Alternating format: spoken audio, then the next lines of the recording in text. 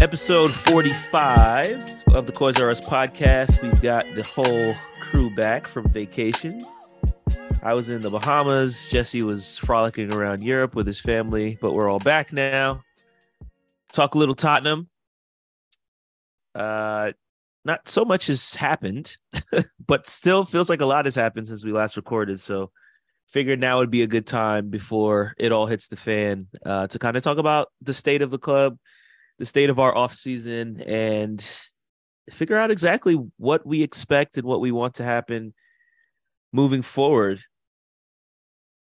We've been avoiding this for a while now, I guess, for the past few episodes. Ben actually brought this up last time we recorded, and I kind of brushed him off because I was like, you know what, these stupid rumors from Bayern going for Kane, that's not really going to happen. I don't even think it's worth addressing. And the rumors have consisted and persisted.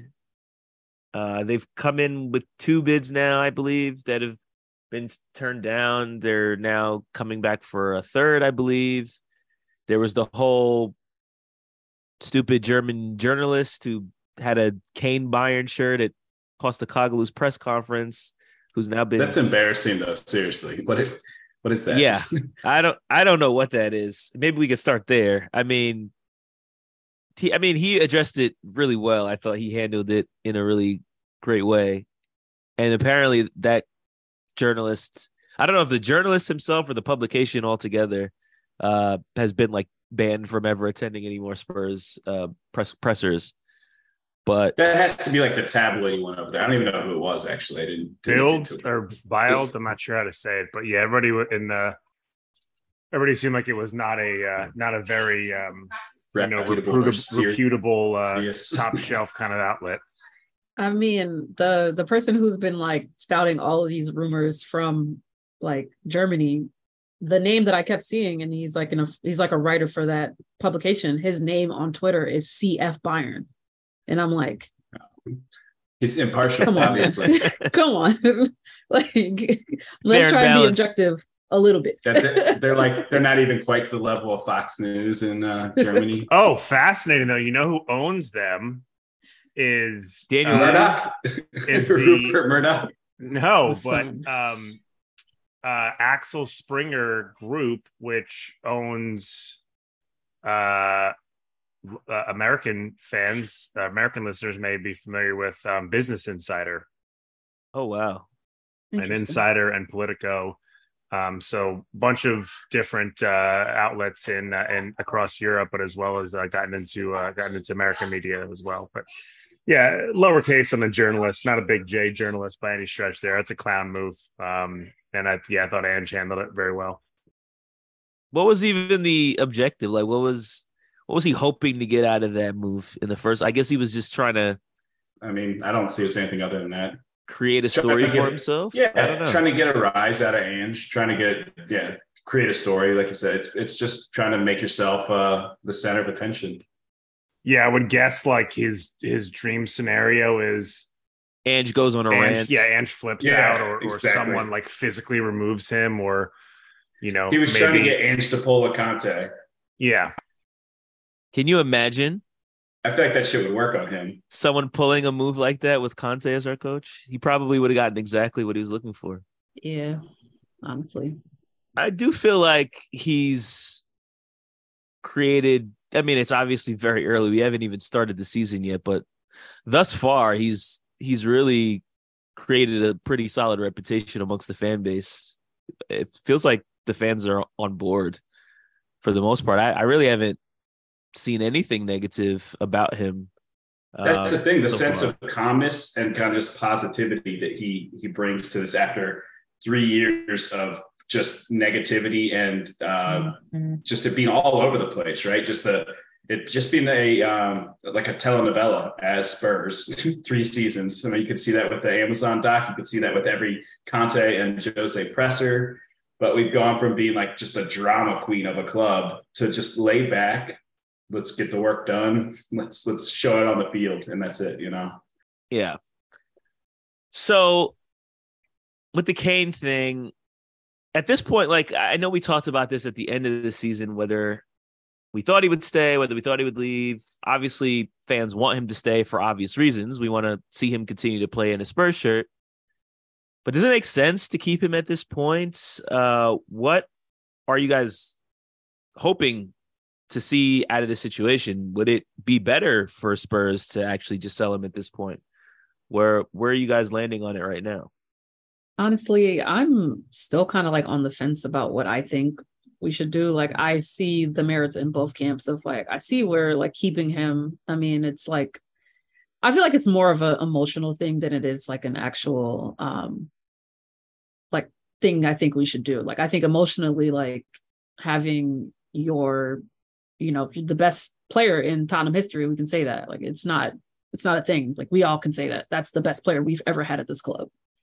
Like, seeing him go to another club is going to be a hard thing to do. I think I'm probably like 60% like sell him, because I mean, I'd prefer us to know where he goes instead of like, he's able in a year just to leave and literally go anywhere. And frankly, I don't want to see him line up for another Premier League team. So I'd rather us sell him and get him out of the Premier League.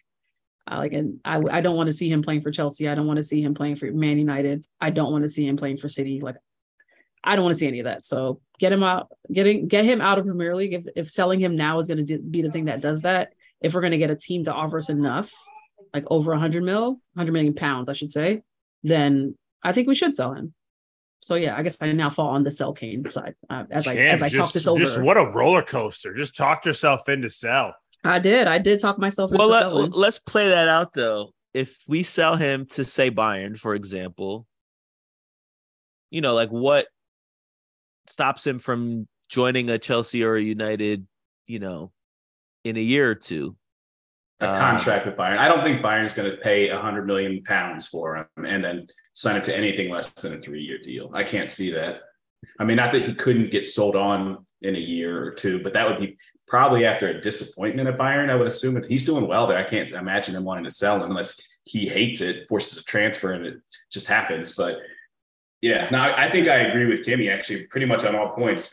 she like talked herself into it in the same way that she talked me into it. I might have talked myself into it as I was speaking, just like she did, because I feel like, yes, it would be nice to get the money. Yes, I would love to have another year of Kane, but the main thing is being able to control where he goes. I'm worried that if we don't sell him to Bayern, he'll end up in another Premier League club. Like, I just can't see him going to Bayern by choice. If he goes to Madrid, I'd be fine with that. Madrid and Bayern are essentially the same thing as far as I'm concerned. But he could team up with Mbappe. Imagine that.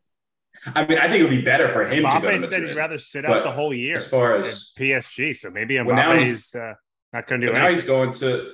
If you read the stuff, that they're apparently going to spend $1 billion to bring him to the Saudi league for 1 year. They're going to pay 300 million plus as a transfer fee for 1 year, and then give him 700 million plus. That's for been 1 year, and then let him go to Madrid. That's been the biggest story in sports for the past 24 hours. That's bonkers. Well, the whole idea there, though, is the fact that it's all but understood that he's going to be a Real player in 2024. So in theory, if we kept Kane for a year and he left to go to Real, which again, this is completely speculative, but can you imagine him playing center forward with like Mbappe as his left winger? Like I wouldn't mind watching it as long as they're not in Premier League. I mean, that'd be fun for me to watch.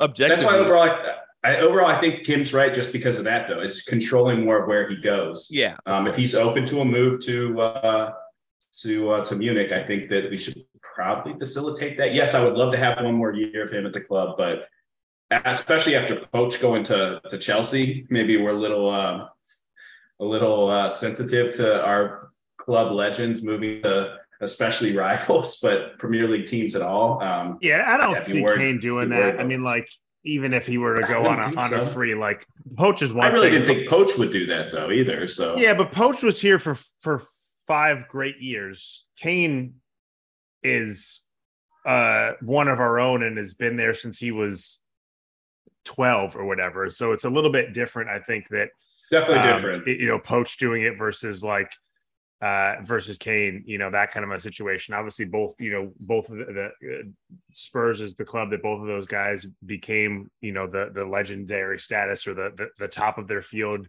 or among the top of their field that they're known as today. But it's a little bit different. So I'm just dumb. I think I'd rather not sell, and see what happens. This. I mean, if the price is right, then sell. But if they keep, doing what City was a couple of years ago and trying to get them on a discount. What's the right price though? Then what's your I mean, I guess 100, if that's what the rumor is.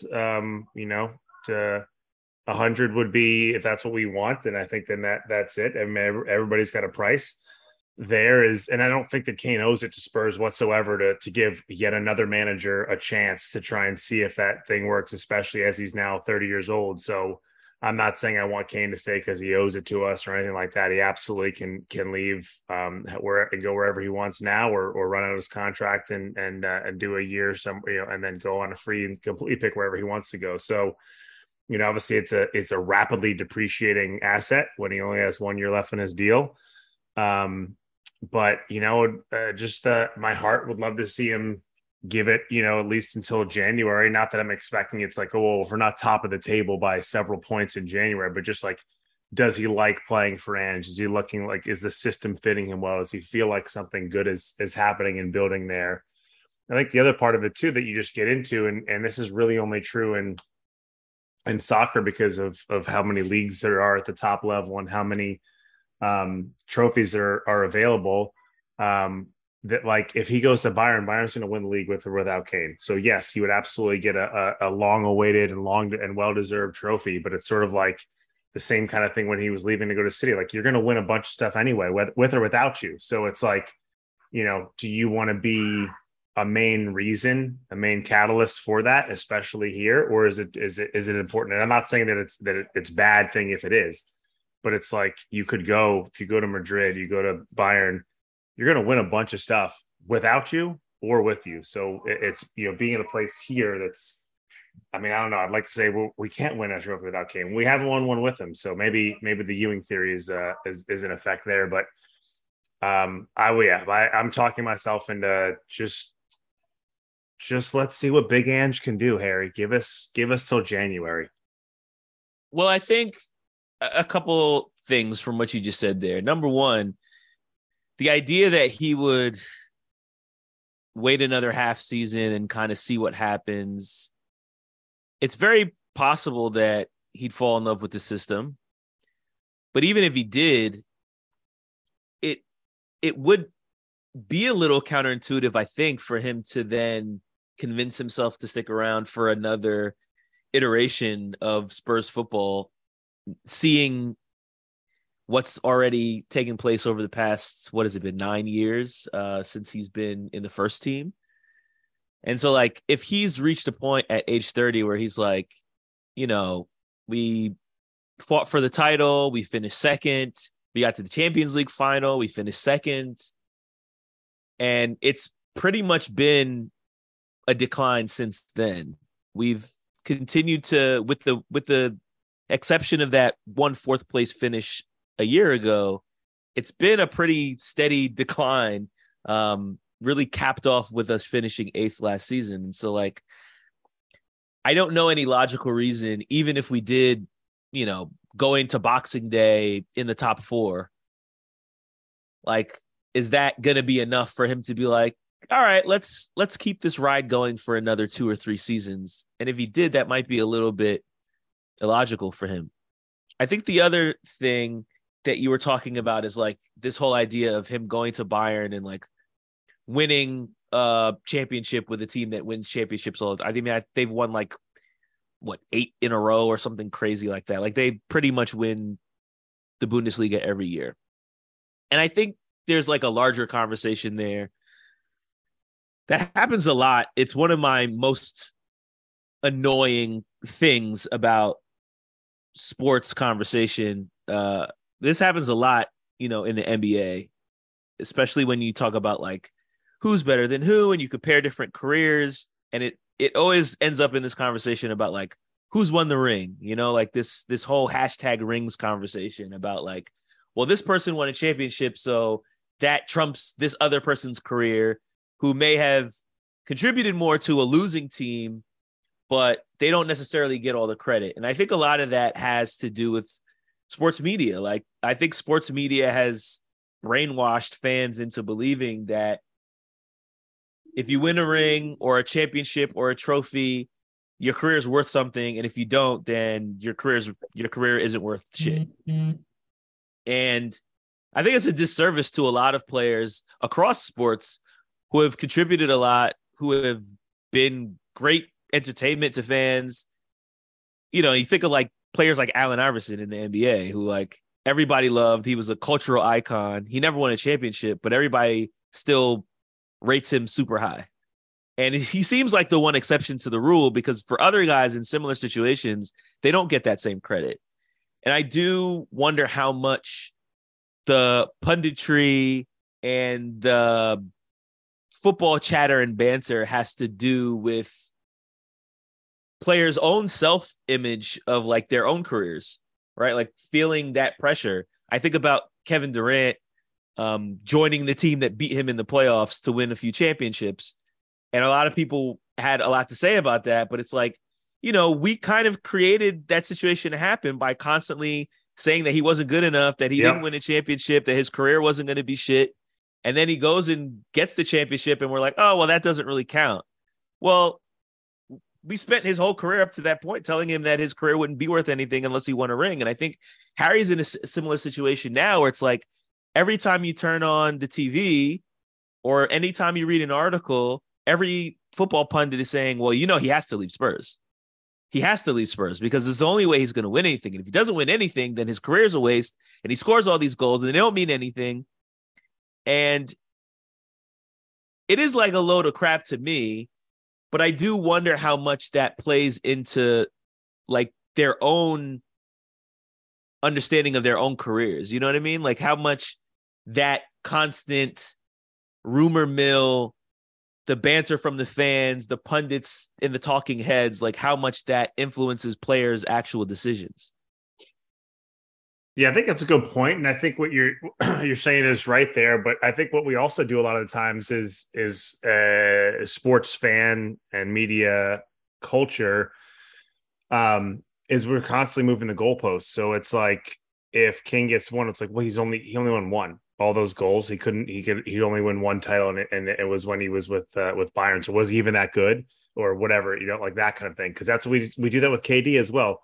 Well, yeah, he got a couple rings, but 0 without Steph. What has KD done post Steph and pre Steph? Like a couple of Western Conference appearances. So like we're constantly doing that, and it's the overall ring culture, silverware culture, and European football. I mean, it's definitely important. Obviously, to quote Herm Edwards, you play to win the game, but it's not, like you said, the be all and end all. And especially in a sport like soccer, where, one player is in so much less control than, a basketball player where there's only 4 other people on the court with them. It's just, it's really unfair on how much we take away from, like, outside of the Yankees, all of my teams lose. So I've got people like Melo and Patrick Ewing in my fanhood that are just like, oh, yep, never did anything in terms of the NBA finals, or, Dan Marino is a Dolphins fan. And we also got to remember that sports players, athletes are also regular people. So they're all people. They have their own motivations. And what I'm motivated by at my job is different than what some of my colleagues are motivated by, in the same way that I believe the same thing's happening for people and who play soccer and basketball and hockey and American football professionally. Like, some people are like, yeah, my career was a success. I took all the talent that I had and did this and scored these goals or reached these things, and like didn't win a title, but like I had a great time, made a bunch of money, and got to play a kid's game for, a good portion of my career. Other people are like, I'm going to be a complete failure if I don't win multiple championships, even if they're not the main reason. So none of us can get inside Harry's head to say for sure what his motivational personality factors are. I mean, I also think the rings conversation, it belittles the sport itself, right? Like, I think at the end of the day, there's only going to be one team that wins the championship every year. And there's hundreds of games being played across leagues every day, hundreds of players that won't result in a championship. And to like drill everything down to like, did you win a ring or not? It almost like lacks appreciation for the sport itself. Like, is that the only reason we watch sport is just to see who wins? Because if that was the case, you might as well just watch the finals and not pay attention to the regular season. Like, it's almost like, or just read the box scores and don't even watch the game. Like, we're only concerned about the result. Like, I never got that. And this is why, like, when we were talking about what would it take next season, maybe we have a small club mentality, quote unquote, because we're more concerned with enjoying the game and seeing good competition and good level of play than necessarily just the result. The whole, like, you'd be happy with the result if we got 1-0 throughout the whole season and we won, even though we're grinding them out and barely winning, parking the bus. I can understand wanting to win, obviously, but I think, Joel, you're completely right. That just putting everything on wanting to win is over the top. And it does take away from what the other parts of sportsmanship are, and athletics in general. Competition is obviously, a lot of it is just for the competition to win the game, but a lot of it is like, for one, just like leadership, team building, camaraderie, community, all those things we talked about, but then also just the pleasure of it, for the enjoyment of the game, especially from a fan perspective. I already said this, but I can understand somebody in being a top level athlete, obviously feeling like their career isn't quite as complete as they would like it to be without a championship. But then again, if you were to do the KD thing, if Kane is to just go to Bayern or go to City and get a championship, I mean, I guess in years, in 10 years from now, 20 years from now, people won't look back and say, oh, that was a paper title. He didn't exactly win that himself. But I think, Jesse, you're the one that brought this up, especially in soccer. You can't just have a superstar carry a team. Even Messi isn't good enough to just completely carry a team of scrubs. So Ronaldo just got pumped in back-to-back games, 5-0 and 4-1 against, like, tell that to Messi at Inter Miami. He's going to carry those scrubs to something. Watch. Yeah, because they're playing against a bunch of other scrubs. everybody in the whole league, like, not to downplay MLS too much, but yeah. And the thing is that you need to have at least like 3 players, right? You need to have at least a good defender, a good facilitator, and then a good scorer at the very least. Then maybe you can have the rest be scrubs. The only sport that you can really have one player dominate is basketball, and that's it. And even that sport is tough. Like, you need to give him other good teammates to play with. But I mean, like, you can't have a dominating pitcher do anything. I mean, look at the Angels. They basically had 2 of the best players in all of Major League Baseball for the past 5 years now. And have they even made the playoffs?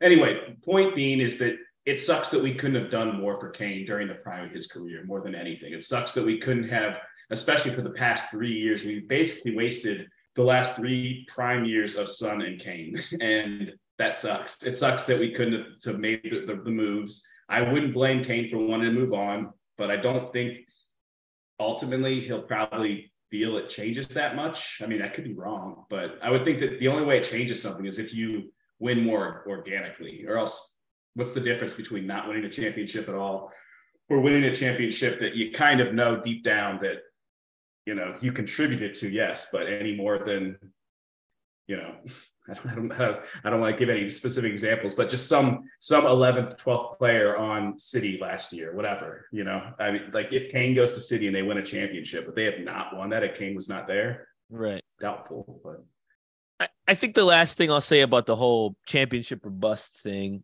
is Kane has had opportunities to win trophies with Spurs. Like, we've had semifinals galore. We had that one big final that he started in that maybe he shouldn't have. And, to be frank, he hasn't really performed all that well in those opportunities. I mean, it's tough to say we haven't put him in a position to win. Is Kane not clutch? Is this that discussion? New York sports radio I style. mean, yeah, nobody in the team. We did this several episodes ago. I think we'd scored one goal in like the last 5 or 6 finals / semifinals. I guess the real point I'm saying is just like, it isn't as if he hasn't had opportunities and then like, you know, we just couldn't get to finals. We couldn't get to semis, and like those opportunities came, he played and we didn't win. So I don't know that like him staying at Spurs or not staying at Spurs is going to make a significant difference in our ability to win trophies, because we haven't been able to do it for the past 9 years that he's been playing for us. And so like, I think maybe that's a fair point. No, I was just going to say like, maybe there might be an opportunity for us to try to like galvanize more of a team effort without us having a superstar running in the middle for us. I mean, I know that sounds outrageous that we would be able to perform better without the best player in the club's history. But I do think that there might be a little bit more effort put in by some of the other guys when they know that they don't just have someone that they can rely on. And then if he doesn't play well, then the whole team just kind of falls apart. I don't know. But I would also say, like, I like what you guys said. I do feel like the club like let him down since 2019. Like, it's been almost 4 years of like us just kind of going in circles, hiring the wrong managers, not signing players when we need them. Like, some of that I know is due to COVID, but like a lot of those semifinals all took place pretty much before 2019. We've had one final since then, I think. And that was the one we fired Jose right before. So it's not like we've been in a position in like the last 3 years to even be close to winning trophies. Like, we had one chance. And even then we kind of knew we were not going to win that game. So I get that argument, but I also feel like there's been a lot that's happened since we've been in that position to win trophies. And that to me is the stuff that, like, if I was Kane, I'd be like, yeah, this is a reason to leave. Like, I even now we can't sign a center back. We know we need them, and we haven't been able to sign them. And it's like, that's the kind of stuff that if he was at Bayern, they would just, I mean, they're haggling over him, but in general, the teams in Germany just like roll over for them. They're used to getting who they want. They buy who they want, and especially in country. So he'll be in a better position where he probably feels like they're actually going to invest in the club in a way that is fruitful. So yeah, and the whole rings conversation, like, I'm definitely not a rings or bust kind of person. I feel like when you do that, you do devalue the rest of what the sport is. And I just don't I get why people feel that way. But to me, the building of a team, the seeing a team grow, that is a lot of fun. And if a team then wins on the other side of that, it's even more fun. But I spend a lot of my sports fandom like enjoying the development of my teams, and I've always been that person. So for me, like, seeing my team develop, seeing my team get better, and across the board matter. Is fun. Expectation is also it's like the thief of joy. Like, but I think it also can be the creator of joy. Like, this Knicks season, the Knicks season was a success. We found out Jalen Brunson is a star. We got Julius Randle back to all NBA level, quickly developed all that stuff. It's not a Knicks podcast, but the Knicks finished in the top 8 of the 30 teams in the NBA. Ring culture would tell you the season was not a success. The season was a failure. Now, when you're looking at the Knicks, how the season ended, getting to play an 8 seed, having home court advantage with a chance to go to the Eastern Conference Finals, that was a bummer. But like, when you look at the totality of it, the Knicks obviously didn't win a ring this year, but this was the most successful Knicks season probably since '99 because of what you're talking about, Kim, the development. The same thing can happen in soccer and for Spurs and those kind of things, that still be successful without shiny things at the end. Well, just like you said, watching a young team develop is definitely it's way more fun to watch a young team develop into a mediocre to above average team than just to have a mediocre team. It adds a little extra, and they seem to be hungry for it and have a different style of play usually, just because they're going to be a little bit freer playing. But really quickly, just to Joel, what you were saying earlier about Kane having opportunities, and I don't disagree with that. He has had opportunities. He hasn't necessarily come through. But the thing, and I think Kim was kind of alluding to this with him if he was to go to Bayern, but the teams, the players that play for these top teams, they don't get a chance every 2 to 3 years to make something happen. They get one final. If they don't cash that in, it's out. It's just a small sample size. The dudes on Man City get to compete for 4 trophies every single season because of who their teammates are, not just because of who they are. So I can imagine being completely jealous of that. Just if you're going to another team because of that, it's not organic. And I know it's unfair to him. It reminds me again, like how Spurs can spend a lot of money on a transfer, just like some of the big teams can. But if that transfer is a bust, we're screwed. We can't just like reinvest that money. Chelsea can do that with 5 players a season. We can do it with 1. Davinson Sanchez, Tanguy and Ndombele. But Chelsea's got way more failures. Look at a bunch of the players they've signed have been failures, just that they can sign 5 to 10 of them, or that's the way it was in the past. And that's what City can do. The best is like how we talk about the best athlete is one that has the best pure, athletic ability, but also the attitude and the work ethic. It's the same thing. If the best of the best teams are going to be like how City is being operated right now, both with crazy amounts of financial injection, but also kind of playing it smart. Like they've made pretty good signings. Chelsea's one where they had tons of money, but not exactly a smart building plan. Even the current Chelsea looks kind of like that. I don't know exactly where I'm going with this, but the point being is that I can understand being Harry jealous of not having as many bites at the apple, even though he has had some. But that's just the way it works sometimes. Just how like even though we all chose Spurs, we knew it wasn't going to be an easy ride. We didn't choose the team because we're going to have constant championships. You have different kinds of glory, quote unquote. Again, maybe that makes us a little small club mentality, but during the Poach years, it was a lot of fun to follow that team, to have them organically built. And you have a lot more pride in it that way. And you're not nearly as upset at the end of the season if you're not the top, if you're fourth, if you're third, if you're second.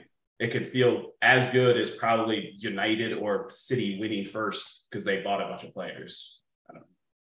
And I didn't even mention the opportunities he's had to win trophies with England. So I'll leave that alone. And that's not to say like Kane's a bottle job. I don't really believe that. But I also feel like if you've tried the same thing enough times, like maybe it's time to try something new. I don't know. Maybe I'm like coping and bargaining with myself because What would you do if you were Kane? What would you actually want, you think? I know that's like it's a lot of hypothetical, but I'm curious. So I'm actually glad you asked me this because the last time we had the conversation about Kane, I said I really don't think he's going anywhere because I think he's going to prioritize staying in England and getting the Premier League record for goals, and he's going to want to beat Shearer. And I still think if I were Kane, that would be what I would prioritize more than winning a trophy. His interest in Bayern leads me to believe that that's not the case, and I'm actually pretty surprised by that because I would have assumed going into this summer that he would have absolutely zero interest in leaving England. And if I were him, I would have zero interest in leaving England. And so, like, if I were him, I'd probably just play out the year and then see what's available to me next summer. If I don't want to re-sign with Tottenham, I can go somewhere else in England. If I decide to stay for a couple more years, win the record, and then go to Bayern after I'm washed up, maybe I go do that. But like, I wouldn't leave England if I were him. And I'm actually really shocked that he's even considering it because even if he goes to Bayern or to PSG for 2 or 3 years, there's no guarantee that he's going to have the same form at the age of 32 or 33. If he comes back to England at that age, there's no guarantee that he's going to be able to score 25 goals a year. And then that record is gone because you decided to leave for 2 seasons to win a trophy. And instead of winning like one of the most elite records in European football, like I don't know, that to me is not worth it. I would stay and try to win the record. Yeah, I think For him stay, because then you have the ultimate leverage. You can literally go anywhere you want. You don't have to worry about FIFA financial fair play issues next year leaving on a free if he decides to. Like, it's so rare in soccer for players to have true free agency. Not that he's in like entering his prime, he's exiting his prime at this point. But he has complete autonomous or whatever control over his career. I think that the best case for him would be to stay for a free, or stay until he can leave on a free. Yeah, I agree. I'm kind of surprised that he would want to go to Germany, unless it is like you were alluding to, a 1-year deal, which I can't see Munich wanting to do that. And even losing 1 year of what is the tail end of his prime into what most people would say is at least a slightly inferior league, is he going to be able to come back and get back up to speed 1 year further into exactly from his prime? I wonder though, also, you know how we've had some of these, there's some of these stories that come up, and they might even go for a couple weeks and then they just disappear, or you finally hear what was going on behind the scenes. And it's like, oh, Kane was never interested in Munich at all. That was just Munich playing it up or whatever. I mean, I just wonder, because we haven't heard anything directly from him. You hear a lot of reporters saying he's basically open to all options, potentially going to Munich, potentially staying at Spurs for the year and going wherever in a year, or potentially re-signing the contract after the window closes, depending on what he sees from the system. That's basically all we've really heard, right? Is that he's open to all three options. It sounds like he hasn't really made a decision. I do wonder, I don't know. I'm curious to see if he was actually offered that, if Spurs were to accept a deal. I mean, I would think if he got to that point, he would have for sure agreed personal terms. But I have a hard time seeing that perspective. I don't know. I'm with you, Joel. That makes 100% sense to me. That why would you want to leave the league? Leave it open until next summer. And then if your only offer was from like United, you weren't going to go to Chelsea or Arsenal, what's better between going Newcastle, United, or Spurs? Are all kind of a coin flip, at least at this point. I guess by the time next summer runs around, Newcastle could be, further towards the city end of financial power. But yeah, we'll see.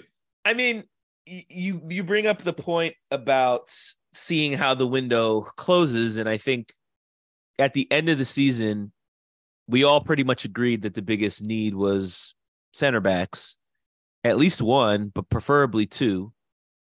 To this point, we haven't signed any. Technically, I think we did sign one, but he's like a kind of a younger player. That fell through, apparently. Nope, that fell through as well.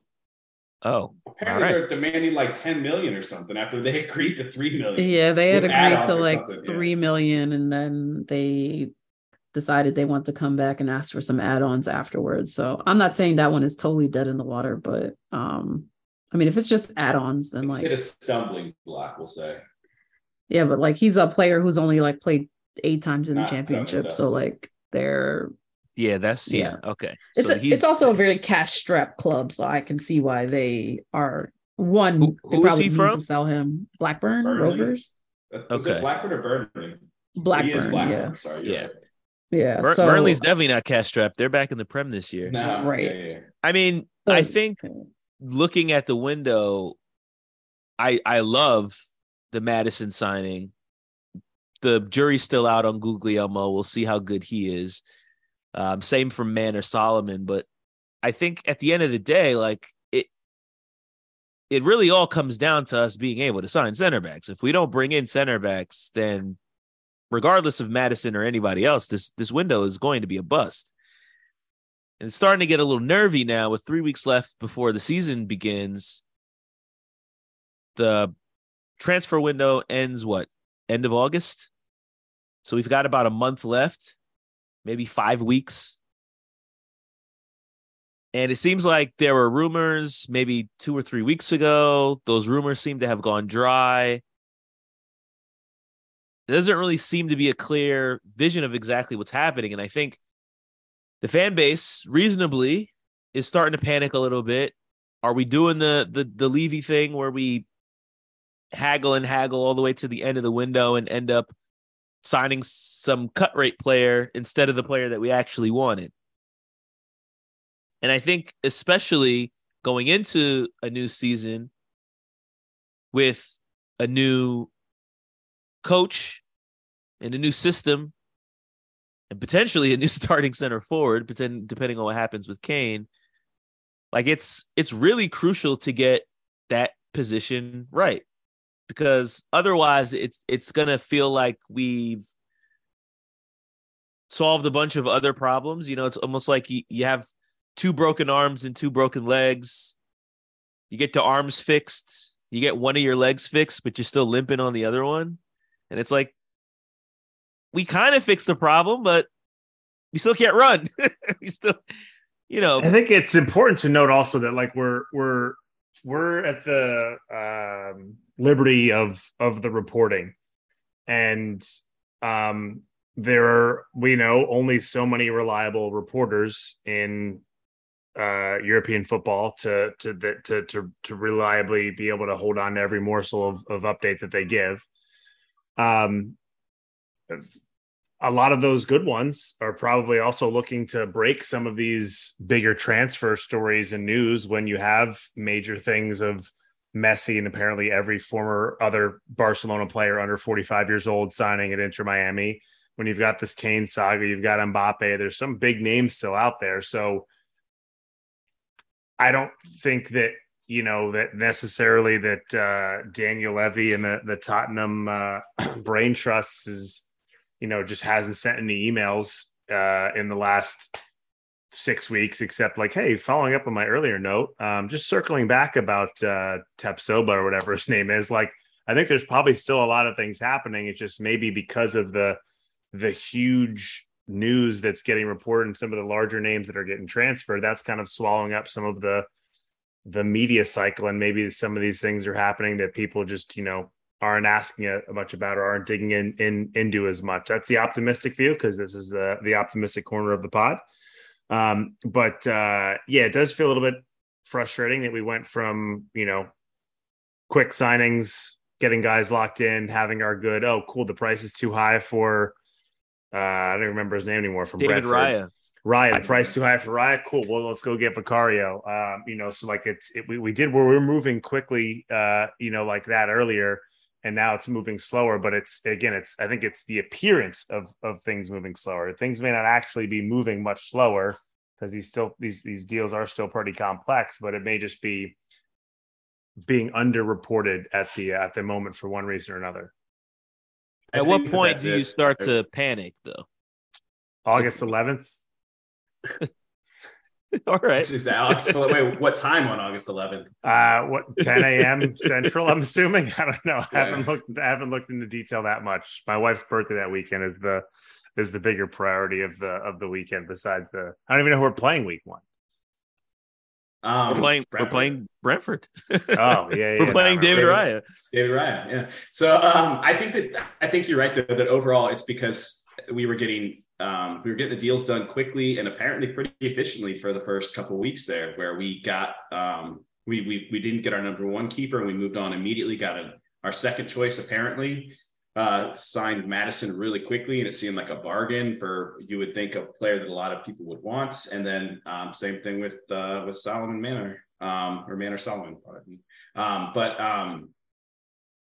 The fact that then, yes, things start to come to a crawl, and it feels like Levy's doing his classic thing where he's just trying to lowball, save a few £1 million to and delaying everything out. That's what it feels like to us. Again, we don't know what the reporting is. I think it must have been, though, that the first three signings were just kind of opportunistic signings. I can't think of why else we would be having such trouble with these if it seemed potentially like Levy was going to come to his senses and just pay the extra little bit and quite, not worry about driving such a hard bargain. And I don't know if that's necessarily the case. It must be that they didn't think they had other. I can't see why teams would have been like, oh, okay, we'll give you these low ball deals right away, and then now they're playing hardball. So I really do think they must have been, for one reason or another, opportunistic signings, and that Levy is still doing his thing. Hopefully, if we use more of like the data analytics to target these players, we'll have better options, and some of them will come to fruition. But I definitely feel I feel the frustration of, man, why are these things getting dragged out at this point? Because it was 2 weeks ago that we were talking about these two defenders, as in one of them seems imminent, if not potentially both. And that was the narrative 2 weeks ago. And now there's been very little update on any front since then. So I don't know. I get it. I mean, I swear if we close this window without getting some new center backs, I'm going to be livid. There's no way. That would be crazy. Or if we, starting. If all we do is bring back Clement and Longley, that's not going to be good enough for me. Speaking of Dav, there are some rumors that he's apparently received a bid from Spartak Moscow. Apparently, isn't the sanctions gonna? I don't know how this works with outgoing players, but I mean, I don't know if he ends up going away. Kim, do you think that provides us with more optimism that maybe we'll be bringing somebody in to replace him? I mean, I think I still have optimism that we will sign a center back. I don't think we're just gonna go back to. I just feel like Levy does not have enough good press right now amongst the fans to not sign at least one of those guys. And if he doesn't, maybe he just doesn't care what the fans think. But I just don't think he has enough goodwill to not sign a center back, knowing how bad our defense was last year and knowing that the guys that we have played in the back three and we're now in the back two. Like, in my opinion, he's going to sign one of them.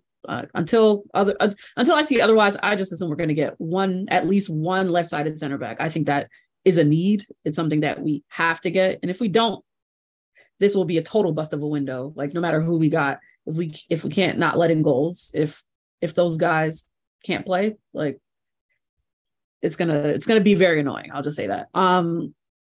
But I just really think like we have to, like, there has to be something that we get there. I think we need two. I mean, I think we do need two as well, but right now we don't have one. And I do think like the original question was, do you think moving on guys will mean that we will get guys? I think the plan was to move Dav on no matter what. Like, our article I read today, he wasn't even featured in like the match day squads. So like, I think they already knew that like he was a guy that was on the way out. I also heard that what's his name? Rodon, similar position, hasn't been featured in any of the match day squads.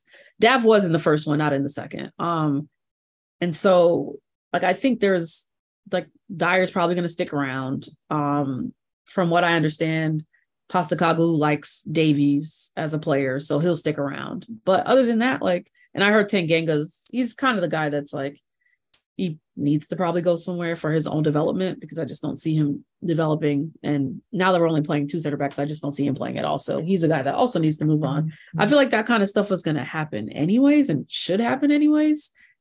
That like, I just don't see the logic of us not signing a center back. Like, maybe it's a locker room situation. That all the guys back from loan, there's just not enough cubbies.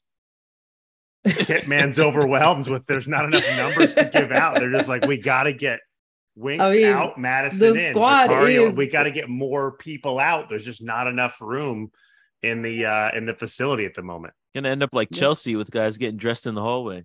The squad is very bloated. I think we're up to like I think we have over 35 like first team senior players, not even anybody from the youth squad, like 30, I think it's 37 actually is the number of first team senior players. And so like, you can't match day squads you got 25 players in like your team that you can register. I think it's 25. So there's a lot that has to happen.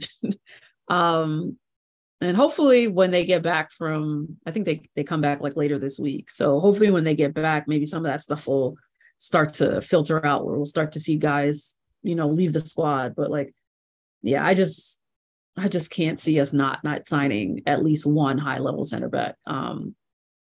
Because it's just going to be too important to the squad, man. And if that's the case, opening day will be sucky. Well, the fact that we had our preseason match, one of only 3 that we have, get postponed or canceled the other day, just means that's less time that Ange has had to kind of at least see these players and more closer to full speed action to figure out who he needs to whittle down from the squad.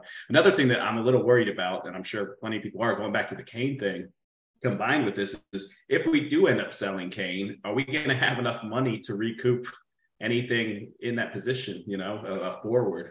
We're already talking about trying to have players out and in for defenders and midfielders, but if we have to deal with that with Kane, it just seems like so much business. Do we even have a large enough front office to deal? Like Jesse's joking about the training staff with the kit man, but how about just the dudes that have to negotiate these deals? Do we have enough manpower up there to have this many plates in the air? It is definitely a little concerning. But I from what I understand, there's like 3 or 4, like what what's that guy's name again? Lord. Ratici? Yes. He's set up like a team of people. So there's supposed to be like 4 or 5 people that are on the scouting team with this and that. Oh man. But I don't think it's the fact that we don't have enough people to do these deals or whatever. I just think it's probably some haggling, honestly. And it might be that people have heard we might sell Kane, so they're sort of bumping up the price because they're going to get more money than they thought we had before. So it just might be some of that where we've agreed on a number, and then like you said, like with that Blackburn thing, they're like, well, what we could do is add this here and add this there. And so you never really know where things break down. You don't know if it's on us. You don't know if it's on the other club. But I think we always think, or fans always think it's their club that's the problem. And especially us, like we always think it's Daniel Levy, like that. He doesn't have, like I say, he doesn't have enough goodwill for us not to think that. Like no matter whatever happens, it's never going to be, oh, Wolfsburg is being an asshole. It's going to be Daniel Levy sucks. And so until he consistently signs players, like if he gets 2 center backs in, then he can start to build up that goodwill again about how we feel about him. But again, if he doesn't sign them, then we're on this same merry-go-round of not giving the manager what they need, not even what they want, what they need. And I think we're at the point where we need to fill, like, we're not at a place with this club where we can buy players for next year or buy players that we can develop. Like these guys have to play and we're going to hope they play well. And to me, that's the main problem with the club and where we are now, is that future planning it like goes out the window. It's and I hope like with Postecoglou, like that's the thing that changes, is we're now future proofing. We get back to future proofing. We get back to having people waiting in the wings, maybe putting them out on loan, actually having them come back and play. Like we have to start to develop a cohesive squad and a way of doing things again. And I feel like if he doesn't sign those center backs, we're sort of in that same merry-go-round of not really getting what the squad needs. And again, like I say, not just what the manager wants, but we, like you say, everyone identified center backs as a main need. And if we don't get them, then man, honestly, fuck Daniel Levy.